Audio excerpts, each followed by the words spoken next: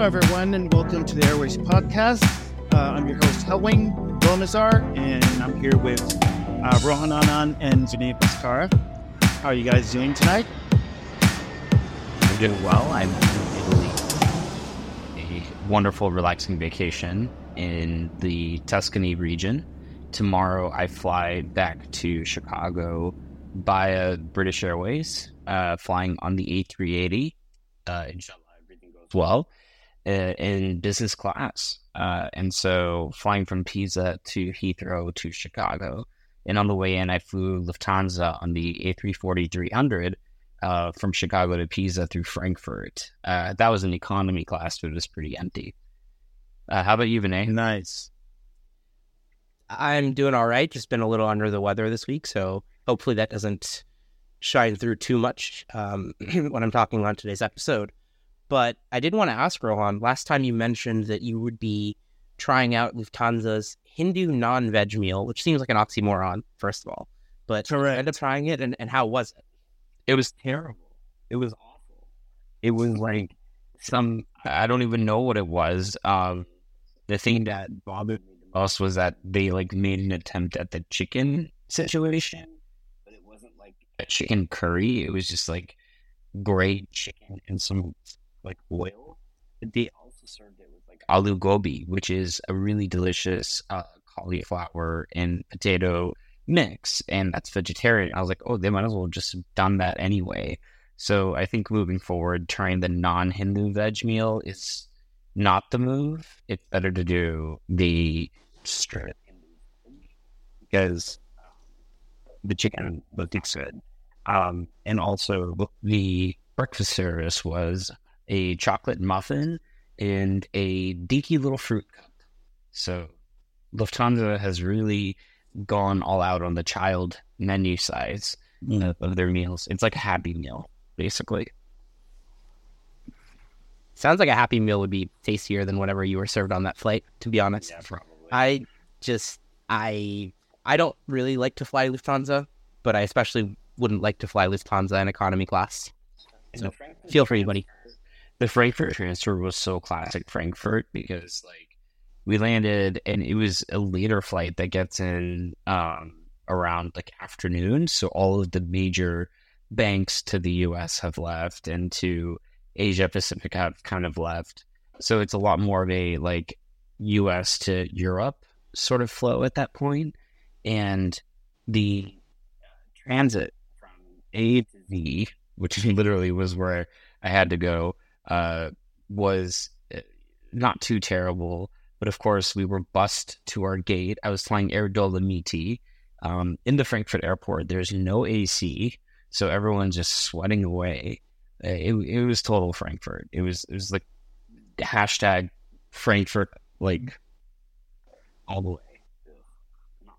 I actually don't mind Frankfurt Airport either for a connection or for. To be fair, I've flown a lot more into and out of it, and immigration is reasonably quick if you're entering Frankfurt. So maybe that has colored my experiences, but airport's not too bad. I do love the potato salad in the Lufthansa lounges. So your mileage may vary, I suppose. And the bus gates, I feel like I got to get a gate card if you're complaining about being bused to your gate, man. At that point, there were no good views at that point, and the routing was really weird because you're going from the Z terminal to some place where Air Dolomiti parked. So it's not you're getting the primo views of the tarmac when you got all these cool A380s and 747s and Iraqi Airways and other things. It wasn't like that. And I guess the other thing too would be that it could have been worse, but it wasn't that bad. And tomorrow, I'm hopeful that Heathrow is good. So that's really I've had good luck at Heathrow the last couple times I've been through. So I'm just hopeful that it is that way this next time around. Best of luck to you, I suppose. I feel like I've always had historically not great luck trying to connect at Heathrow. Into and out of, again, is not too bad, but the Terminal 2 at Heathrow, which is where I normally fly into off of a United flight, has no fast track immigration. And that can be brutal sometimes when you've got like the whole United flight arriving, and then you've got like an A380 from Singapore arriving, and like some Lufthansa and a bunch of other stuff, especially post-Brexit. Have you flown to Gatwick? Yeah. Like transatlantic? I flew Norwegian to Gatwick like 6 years ago at this point. Gatwick is actually not too bad from an incoming immigration perspective, because so much of it is like short haul stuff to and from Europe. But the issue with Gatwick is that it takes way longer to get in the city, right? The Gatwick Express is like 35, 40 minutes. Then you, again, have to do another 35 to 40 to your hotel. Whereas the Heathrow Express is 15 minutes, and then you're, 15, 20 minutes from your hotel if you're in West or Central London, which is where I normally take up residence, as it were. Yeah. I've done stand-up acts in Gatwick, both when I'm terminating in London and also when I've transited to Spain. But that was pre-Brexit. And so, I don't know. Oh, no. A while back, but from Venezuela to Heathrow. But I did fly from Gatwick to Rome. Well, I think we can start with two things. I think American Airlines filing a lawsuit against the travel website Skiplagged. Apparently, American says the website coaches customers on how to basically lie to airlines about their final destination. We could get into that. And we also have Qantas revealing its future international fleet plans, announcing plans to add 12 Airbus A350 and 12 Boeing 787s. So which one do you want to start with? I think we start with Skiplagged, because I thought this was really, really interesting from American. And I have a hunch that Rohan and I are going to be on different sides of this issue. Right? So Skiplagged, for those of you who don't know, is basically a site. It used to just be an informational site. Now I think it sort of also serves as a direct OTA that allows you to book tickets. And the idea is it basically unlocks the ability to do what's called hidden city ticketing, right? Which is basically where, let's say you're trying to fly from New York City to Charlotte. Normally that's an expensive flight, especially because it's a flight dominated by American Airlines on either side. And so if that ticket is expensive, the idea of hidden city ticketing is you can book a connecting itinerary through Charlotte. Let's say you go to Charlotte to Nashville. And then because that's cheaper, the way that you save money is you basically just take the New York to Charlotte leg, but then you don't board the Charlotte to Nashville leg. So that's the idea of like throwaway or hidden city ticketing. And so the lawsuit from American it's sort of like getting Al Capone on tax fraud, right? In that American really doesn't like this practice, right? Because from American's perspective, it's selling you a connecting itinerary for cheaper, but then you're not taking the connecting itinerary, and so you're, robbing American of revenue. You are violating the terms of service, the contract of carriage.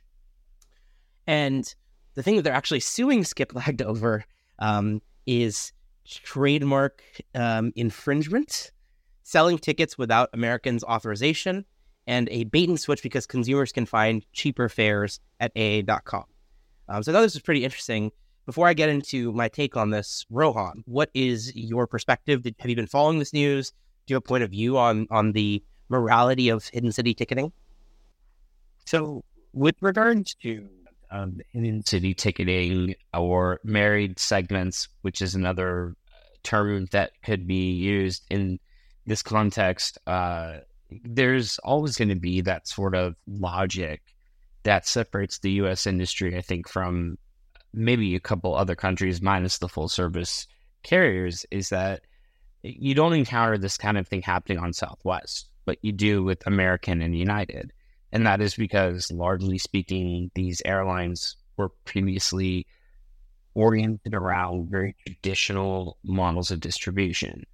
By that, I mean the airlines loaded reservation inventory months in advance. It was done very manually. It was done in terms of a round trip ticket with certain restrictions attached to it, like a Saturday night stay and so forth. And these things have evolved over the years, right? And reservation systems and means by which the distribution channels have evolved have really shifted a lot of the power from the supplier, aka the airlines, and the distributors to the consumer.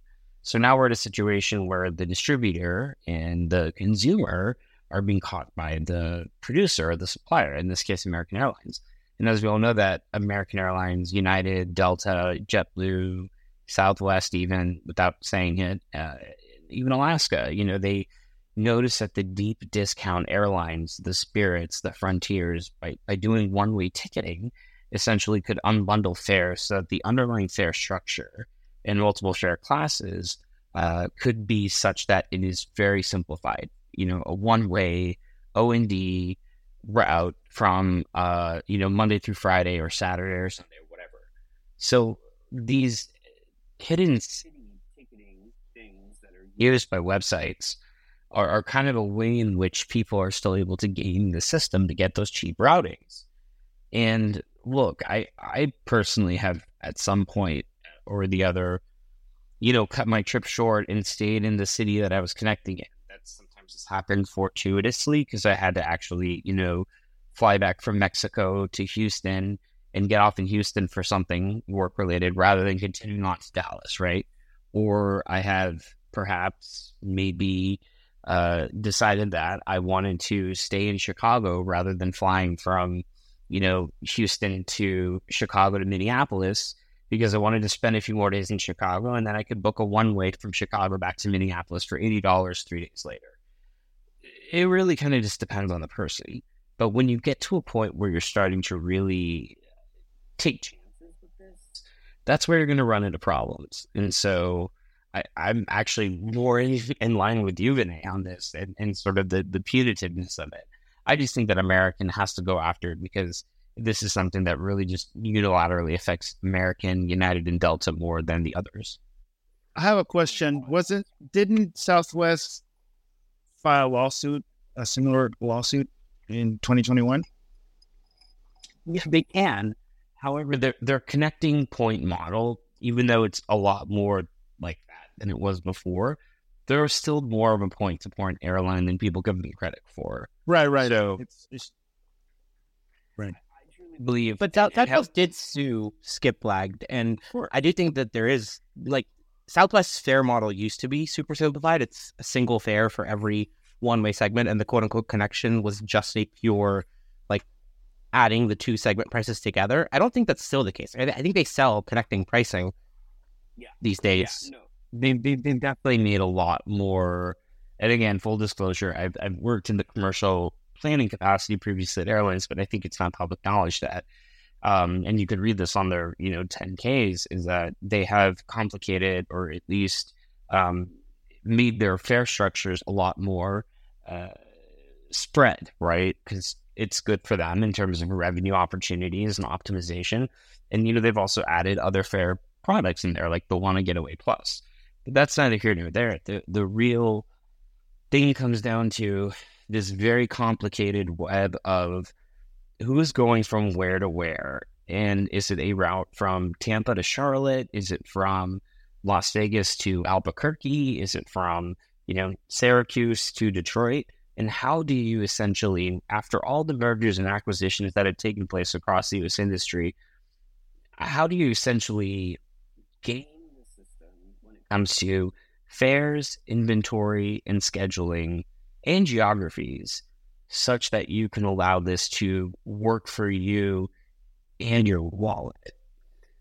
But at the end of the day, I think that it's still, to me at least, I'm still trying to wrap my head around, and maybe either of you can answer this. What is it specifically about an American and Americans' involvement with this? Is it as simple as just a lawsuit regarding copyright infringement and logo and all that?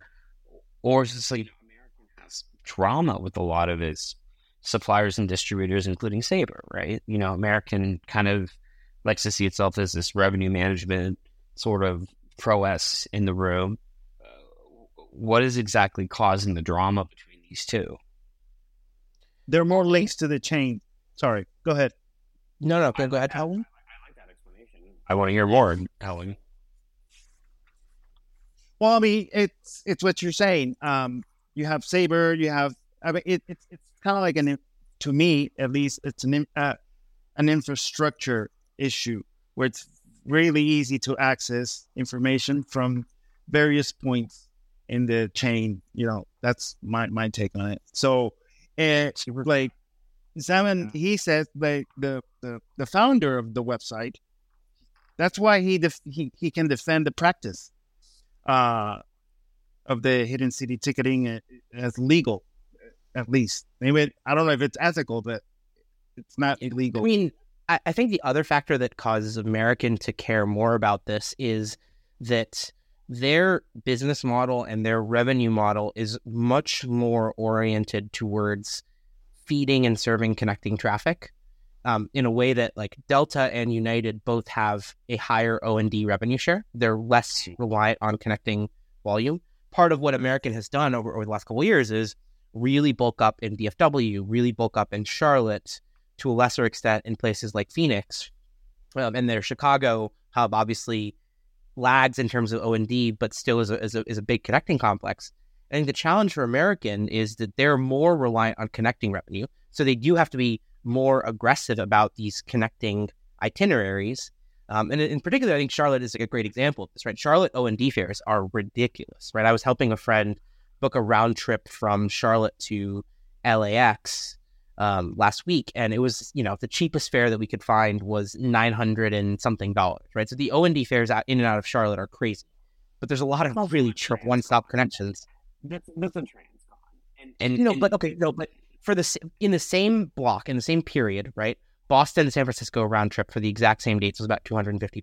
So I don't think. But how many players are on that route versus Charlotte to LAX? And right, there's a point exactly. Right, but my point is that Charlotte is an uncompetitive O&D market, right? American is the the 800-pound gorilla, and so they are probably more proportionately affected by Skiplagged than someone like United or Delta, because United and Delta have more nonstop O&D flying as revenue share. So I heard, and I have no veritable proof of this, but I heard that going back to the U.S. Airways days, we're talking like pre-merger U.S. with the hubs in Phoenix, Charlotte, and Philly. One of their revenue strategies was, and I definitely fell for it a few times, was, for someone going from say, Chicago to Salt Lake, of all of the, the three majors that fly that route, for example, American, Delta, United, Southwest, U.S. Airways would undercut them by $100 each way, going Chicago, Phoenix to Salt Lake and route someone that way. And then they were like that. They just kind of did that all across their hubs in Charlotte, in Philly, and Phoenix. And it was like a big Scott Kirby kind of, a revenue sort of strategy that worked well for them.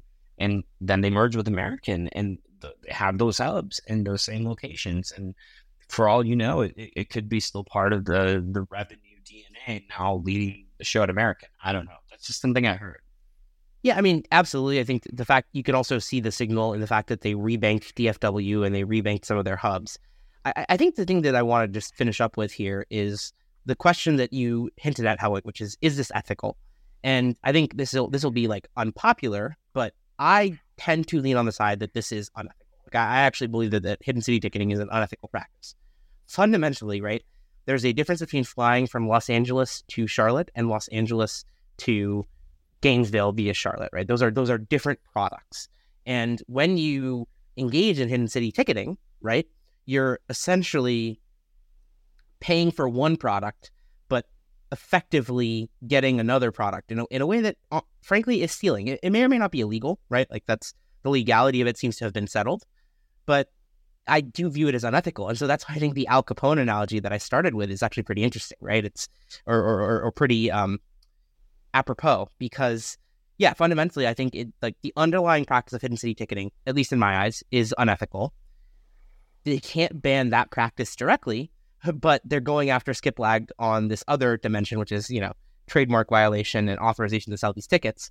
And I think that's actually a pretty a pretty apt analogy, right? Where Al Capone, they didn't get him for all the violence; they got him for tax evasion. Right. It's just so. That's my take on it. Any final thoughts, Rohan? Well, I guess I'm curious to know, have any of you ever done kind of a, hidden city ticketing situation, or, hop off on, something or the other that's worked out for you? I admitted to a few myself, but I was definitely not trying to game the system. In my case, it was more that my plans just kind of changed. Yeah, I took exactly. advantage of that. Yeah. Romantic reasons. Rohan's got a potential love interest in every city, and he's got to hop off. I mean, period. Chicago is just, my love life is consumed by my dog. So, I have to have lovers outside of the home base. Yeah. I mean, having heard me just describe the practice as basically unethical, I haven't done it, to the point that when I'm in a situation where you are, Rohan, and my plans change, I explicitly will, in fact, change my routing. And if there's fare difference, pay the fare difference. I think the basic ethics of it are, I think, pretty clear to me, right? That I don't view this as an ethical practice. The airline is selling me a one-stop itinerary. I'm trying to convert that to a non-stop itinerary. I should pay what the airline is charging. Yeah. Get up to speed on the commercial aviation industry with the top stories of the week by subscribing for free to the Airways NOTAM newsletter. You won't have to worry about missing a thing. Every new edition of the Airways NOTAM goes directly to your inbox. Go to airwaysmagazine.substack.com/subscribe. That's airwaysmagazine.substack.com/subscribe. Okay, let's move on to Qantas revealing future international fleet plans. 12 Airbus A350 and 12 Boeing 787s. And I think there's an A350-1000 that will be used on Project Sunrise. But they're also going to order narrow bodies, A220s and A321 XLRs. I think the move is exactly expected from them, because it is investing in the A350-1000 for the Project Sunrise routes, which will be flying nonstop from New York to Sydney/Melbourne and from London to Sydney/Melbourne. And the A350s already have the configurations and the specs released.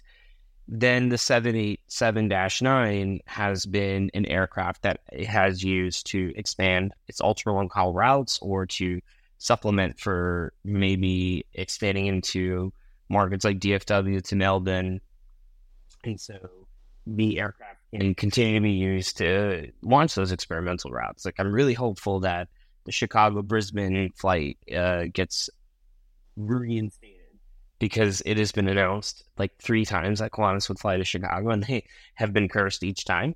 And I also believe that they've mentioned Seattle in there, and I think that the 787-10 will be kind of perfect for them to be able to do these medium haul routes to places like India, Hawaii, Japan, China, Southeast Asia, and maybe even some trunk routes within Australia.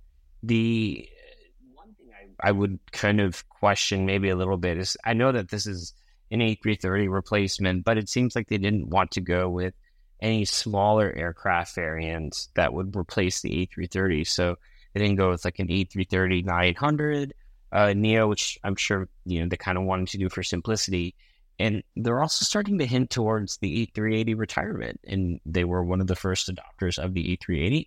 So, this means that the days of flying a lot of capacity into markets like LAX or even DFW for that matter, and just kind of spreading them out, those kind of might not be there, after 2032. You did mention Europe. Europe? Well, like to to unlink like Emirates, and right? Can they go? Well, the Emirates partnership was something that Qantas started in 2012. when they kind of said we're not doing this kangaroo route with British Airways any longer. We then previously had partnership flows over Singapore, Bangkok, and Hong Kong, and that would go to Frankfurt and Paris and Athens and London and what have you.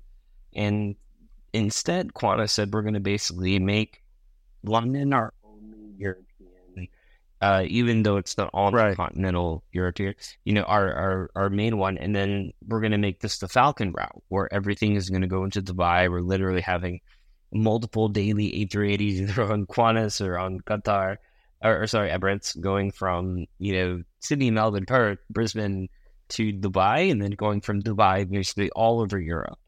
So Emirates and Etihad don't have to worry too much in the near future. Well, actually, the Qantas Emirates partnership is, believe it or not, kind of run its course.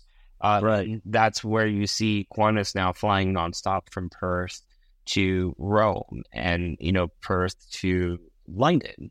And they also reinstated the Singapore to London route with the A380. I think that the European routes that they've mentioned, like Paris and Frankfurt, certainly could be possibilities, and they could come from Perth. But I do believe, in having been in Australia earlier in this year, I think that Perth Airport has a lot of challenges with Qantas and the terminals and the gate spaces and the facilities, and so they kind of have to move past that in order for there to be a little bit more of a gateway opportunity for it at Perth. I see. I think the really interesting thing here is just to think back to the history of Qantas's 787 orders, because it's gone through these hilarious ups and downs, right? So Qantas, way back in 2005, Qantas originally placed an order for up to 115 787s, right? They actually ended up taking delivery of just 25 of those. There were 40 original firm orders. They firmed up some more 787-9s, and they pulled way back from that. So the Qantas group, including the low-cost subsidiary Jetstar, has 14 787-9s at the mainline Qantas brand, which are aircraft that are flying largely to the U.S., to Europe. And then they've got 11 787-8s at Jetstar, which is the low-cost brand that fly to and from Asia mostly. And I think it's just really fascinating to think about how this has evolved, and the fact that Alan Joyce, the outgoing CEO of Qantas, probably arguably made a mistake canceling those original 787-9s. There was 35 on order they canceled in 2012. Qantas was going through some financial difficulties at that point, so I could, the logic of it made sense in the moment. But we've now come full circle. They're here with the 787-10. I tend to think that once they have the Project Sunrise aircraft, the Perth gateway, in my opinion, probably gets shelved, and they'll have the 35Ks flying to New York and to London and to wherever. Then they'll have the 350-1000s to do sort of some of the other U.S. routes or some of the trunk routes to and from Asia. And then the 787 will be their main hauler for Asia, and the A330 replacement for Trans-Tasman and Australian routes, to and from the East Coast to Perth. But I think the really interesting thing for me is just the question of, how much does Qantas rue the fact that they canceled their original 787 order, because those are planes that Qantas desperately needs, right? In today's Australian market, they don't have anywhere near enough lift for the level of demand and the surge and the return of post-COVID demand. And they're kind of paying the price for the short-sightedness of canceling those original 787 orders, even if I understand why. I would add that the COVID situation certainly impacted Australian and New Zealand aviation in a very adverse way, given how strict the lockdowns were during the COVID period. And also the added element that Virgin Australia went into restructuring when it went through COVID, and that ended up taking out a lot of long-haul capacity from the airline, because it effectively got rid of its Boeing 777-300ERs and its Airbus A330-200s. So that's a huge chunk of the international and wide-body seat capacity that Virgin Australia no longer was flying, that the market had to absorb, and Qantas, not really being capable of receiving that. Yeah, and I think you've seen the U.S. carriers in particular really dive back in to Australia, right? United added service from San Francisco to Brisbane. It's bulked up capacity to Australia and to New Zealand. American has bulked up capacity to Australia and New Zealand. So obviously that's a Qantas JV partner, so there's a little bit less pain in that for Qantas. But yeah, frankly, there's been a huge surge of demand to and from Australia, especially from the US. I think you're starting to see Asia come back as well, but they haven't been able to capitalize on it because they didn't have enough wide bodies. And I think the other dynamic here is that they're not really planning for that much growth, right? If you look at the size of this order today, the wide body fleet is 26 A330s, 16 200s, 10 300s, 10 A380s, and 14 787-9s. They've got 12 787s on order and 24, A350s on order. So let's call that 36 jets. And they're all A350-1000s, right? There's no A350. All 1000s.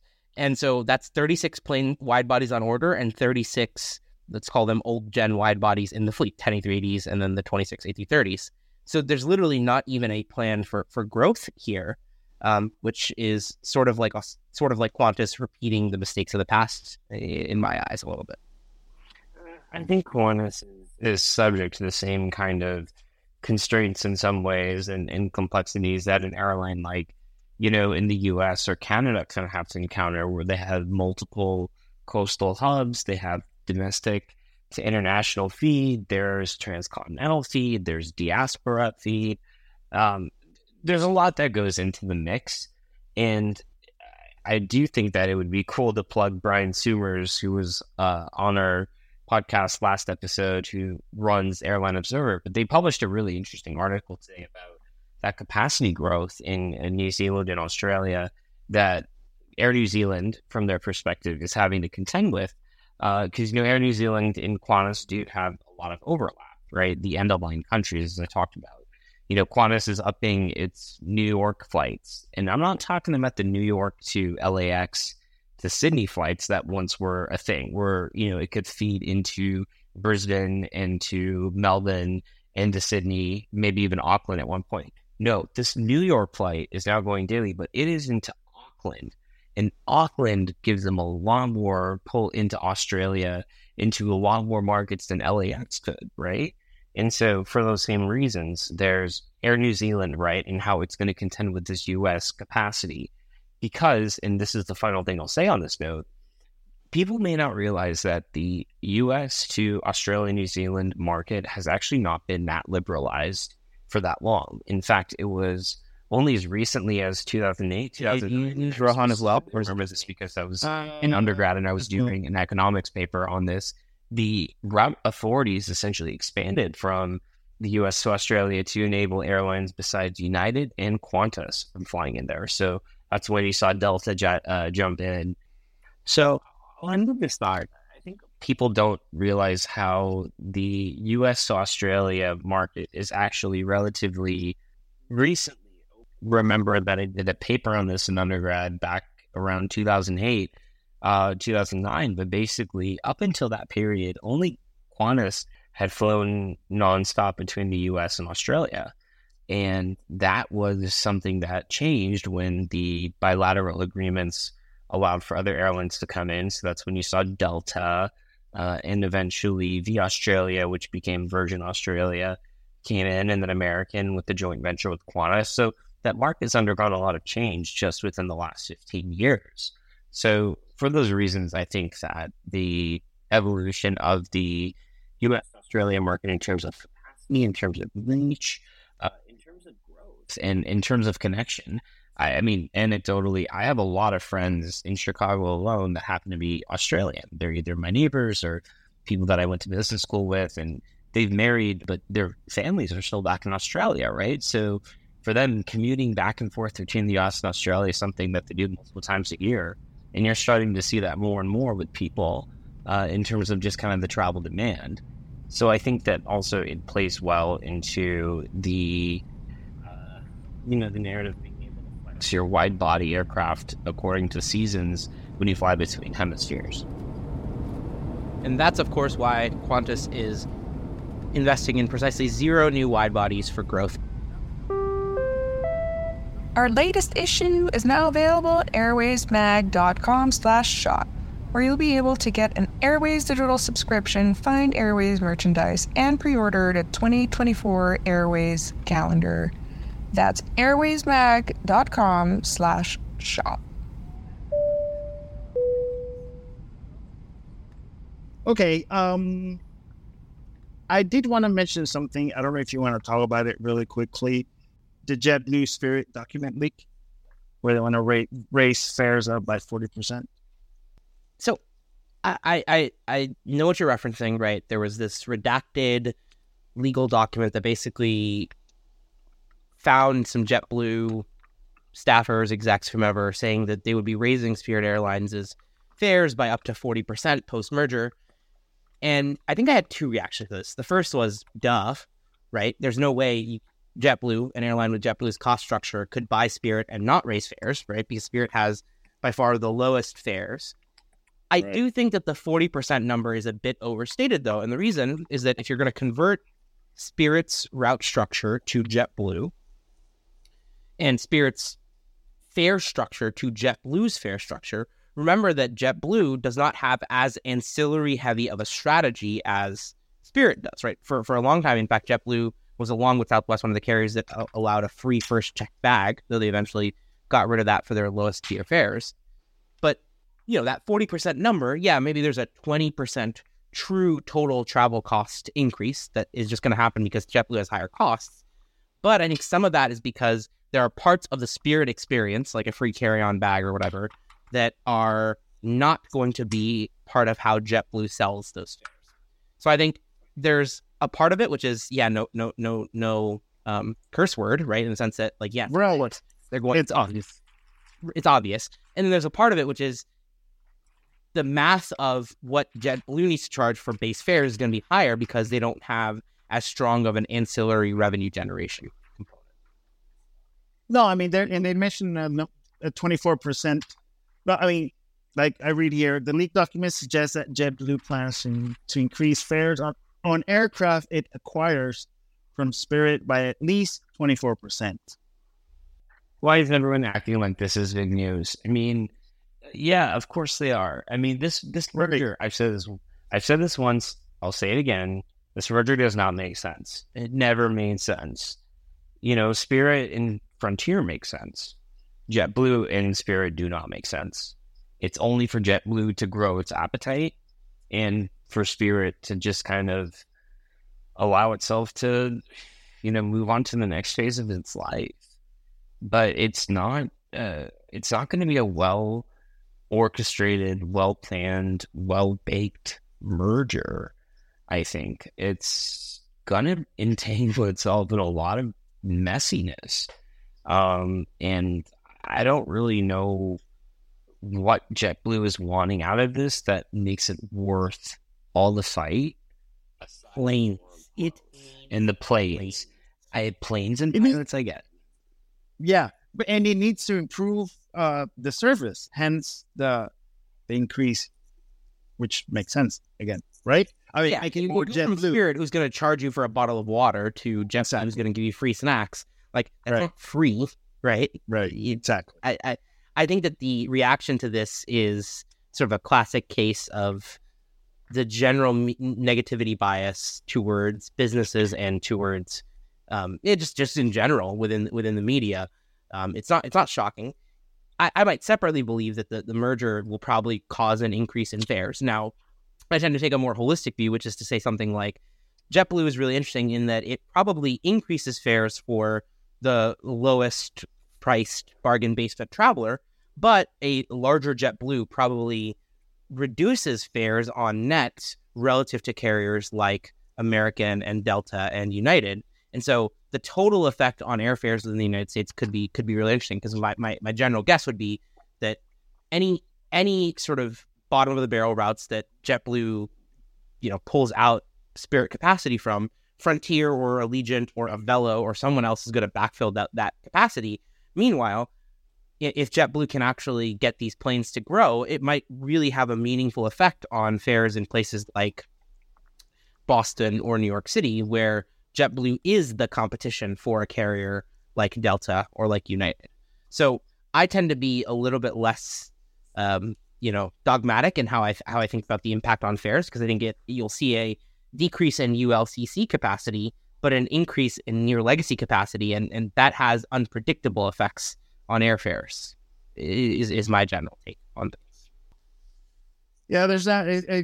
I think I agree with you, Vinay. That's all I want in my life, Helling, is for you to agree with me. I know. It's just business. I think that we're good for today. I don't know if any of you have trivia for this episode. Well, before we get into trivia, do you want to just remind everyone to share and subscribe wherever you get your podcasts? And of course, a reminder that if you want the full-length episodes, including like the last 20 minutes of our interview with Ryan Summers and special segments on every episode, you do have to subscribe to the Airways NOTAM over on Substack. It's $8 a month, pretty affordable for a couple extra hours of me, Rohan, and Helwing each month in your ears.